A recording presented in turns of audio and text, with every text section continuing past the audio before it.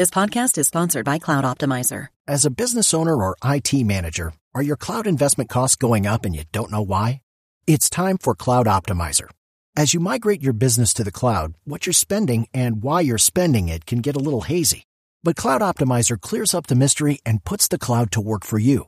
Cloud Optimizer starts by analyzing usage patterns, right-sizing resources, leveraging discounts you may not be aware of, implementing automation, and much more. And by reducing unnecessary expenses and maximizing performance, Cloud Optimizer guarantees you a savings of 5 times what you spend for their service. As you utilize cloud-based services more and more, you don't have to lose sight or control of your spend. You can stay agile, streamline your costs, and optimize your performance, plus save significant money with Cloud Optimizer. Make the cloud work for you with Cloud Optimizer. Get a free assessment and find out how much you can save by going to cloudoptimizer.com. Go to cloudoptimizer.com for your free assessment. That's cloudoptimizer.com. Hello, it is Ryan, and I was on a flight the other day playing one of my favorite social spin slot games on ChumbaCasino.com. I looked over at the person sitting next to me, and you know what they were doing? They were also playing Chumba Casino. Coincidence? I think not. Everybody's loving having fun with it. Chumba Casino is home to hundreds of casino-style games that you can play for free anytime, anywhere, even at 30,000 feet. So sign up now at ChumbaCasino.com to claim your free welcome bonus. That's ChumbaCasino.com and live the Chumba life. No purchase necessary. VGW. Void where prohibited by law. See terms and conditions. 18+. Judy was boring. Hello. Then Judy discovered ChumbaCasino.com. It's my little escape. Now Judy's the life of the party. Oh, baby, mama's bringing home the bacon. Whoa, take it easy, Judy. The Chumba life is for everybody. So go to ChumbaCasino.com and play over 100 casino-style games. Join today and play for free for your chance to redeem some serious prizes. ChumbaCasino.com. No purchase necessary. Void where prohibited by law. 18+. Terms and conditions apply. See website for details. Judy was boring. Hello. Then Judy discovered ChumbaCasino.com. It's my little escape. Now Judy's the life of the party. Oh, baby, mama's bringing home the bacon. Whoa, take it easy, Judy. The Chumba life is for everybody. So go to ChumbaCasino.com and play over 100 casino-style games. Join today and play for free for your chance to redeem some serious prizes. ChumbaCasino.com. No purchase necessary. Void where prohibited by law. 18+. Terms and conditions apply. See website for details.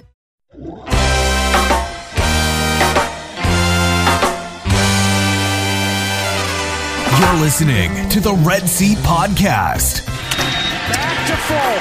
Red Sox fans have longed to hear it. The Boston Red Sox are world champions. Part of the Over the Monster Network. Swinging a high deep drive to right field. That one's stalled to the right. Hunter on the move, racing back. It's over his head. It's gone. It's into the bullpen. This game is tied. This game is tied. David Ortiz. David Ortiz. David Ortiz. Presented by SB Nation.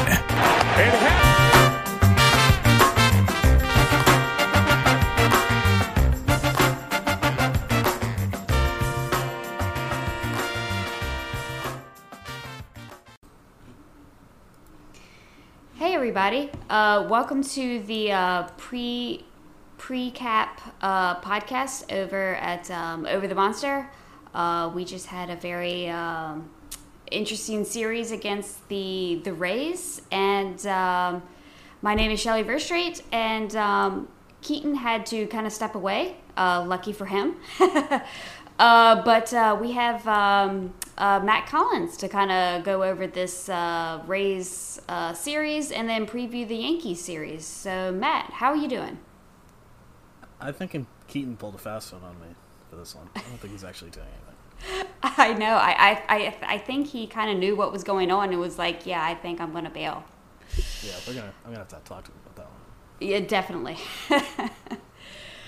Okay, so the show rundown, we're going to review this Rays series here, which was interesting to say the least, and then kind of preview the upcoming Yankees series, which also should be interesting.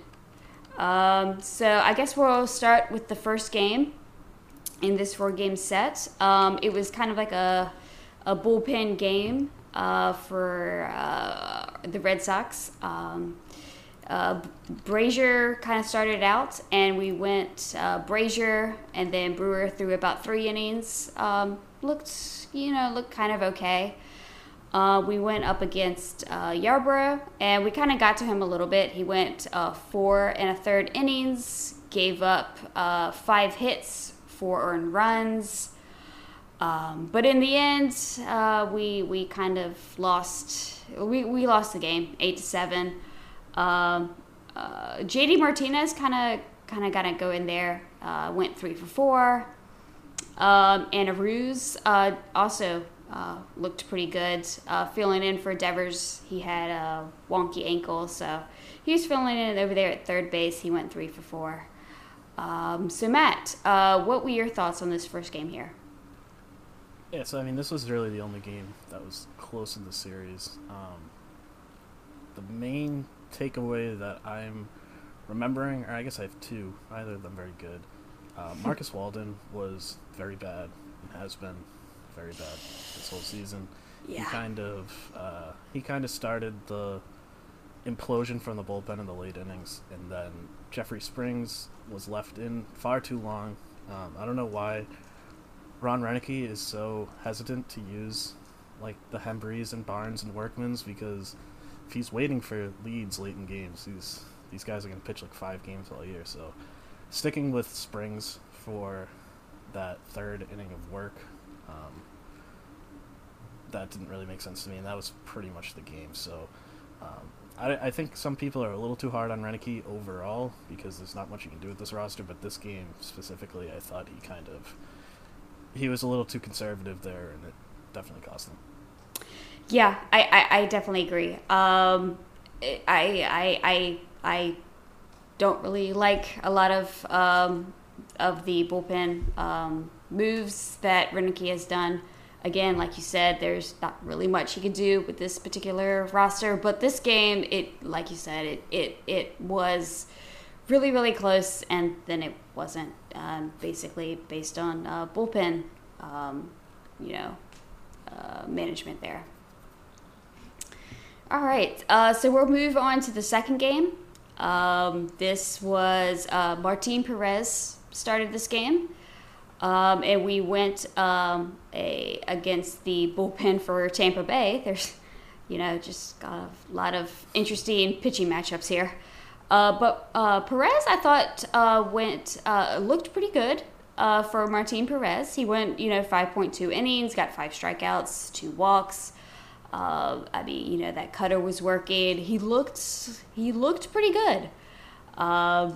But we still lost 8-2. Basically, Bryce just kind of coughed it up there. He went, he didn't even go an inning. He went 2/3 of an inning, gave up, 5 earned runs, 4 hits.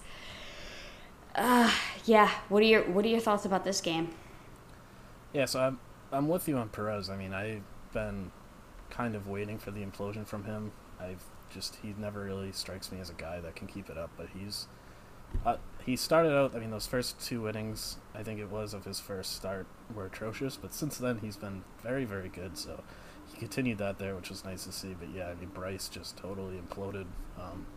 I thought that was a good spot for him. I thought he had been looking better his last few outings, but yeah, he just had absolutely nothing. The Rays were all over everything he was throwing, and the Red Sox were down 2-1 when his inning started in the 7th, and they were down 8-2 by the time the inning, or 8-1 by the time the inning was over. So that was just a total backbreaker, and just so indicative of what this Red Sox pitching staff is. Just 1 second it can be close, and then it just takes a few batters before the game's blown wide open. Yeah,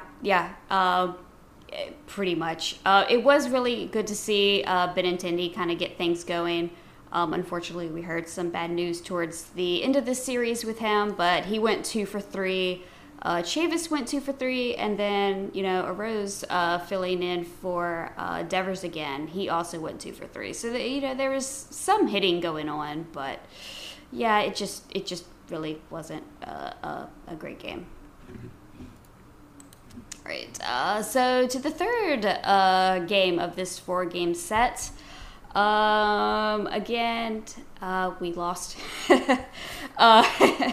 It's kind of a theme going on right now. We had Zach Godley going up against Blake Snell, and then going into this game, I knew we were probably going to lose it. Snell had been, limited to like 2 to 3 innings, but he did manage to get to 5 innings. He struck out 6, walked none, only gave up 4 hits. He looked like pretty much just like Blake Snell.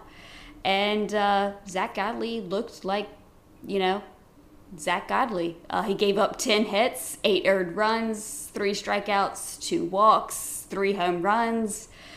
It was just another one of those games. I will have to say that Weber came back from the alternate site and did something that I wasn't expecting, which went 6 innings and only gave up 1 earned run. So that was something interesting.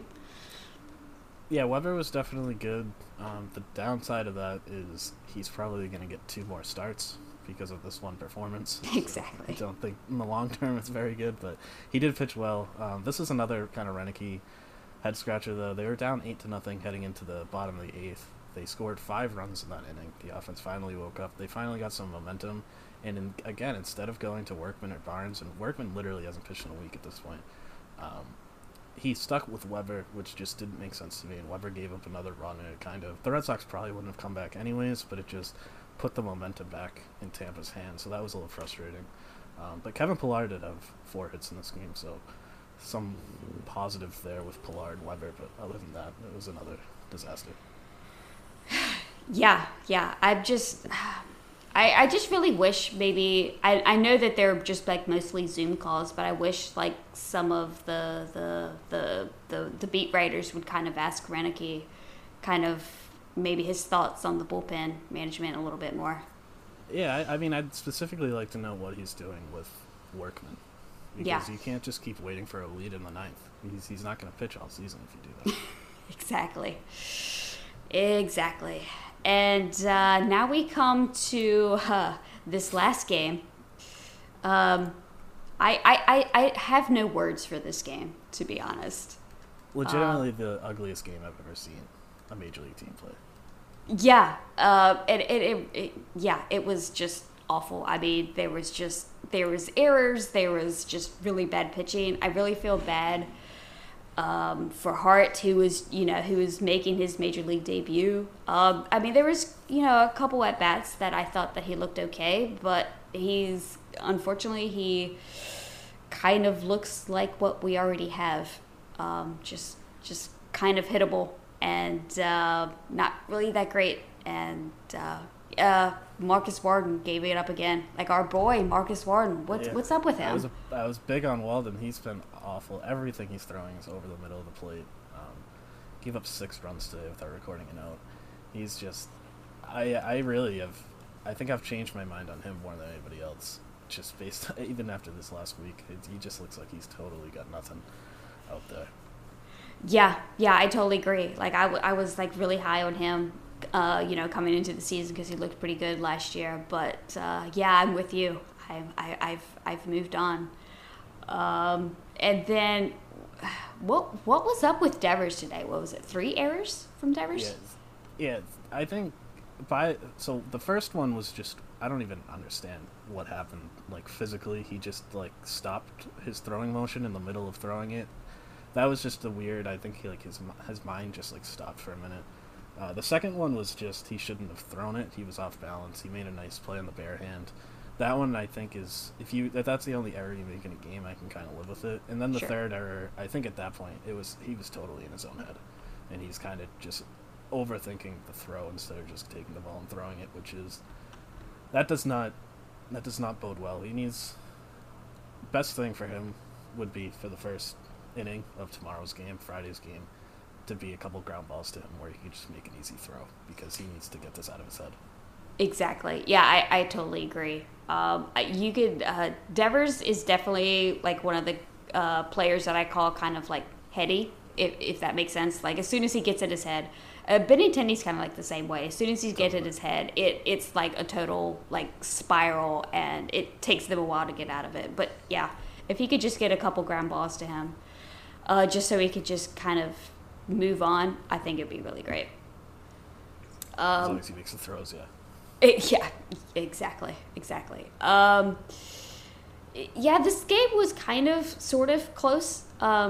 Out of like the first inning, we kind of got to Glasnow. He was kind of like all over the place. He was throwing wild pitches, but then he kind of settled in, and I just really just want to move on from this game. This was like so bad. Yeah, I'm with you. I'm good if I never think about this game again. Okay. All right.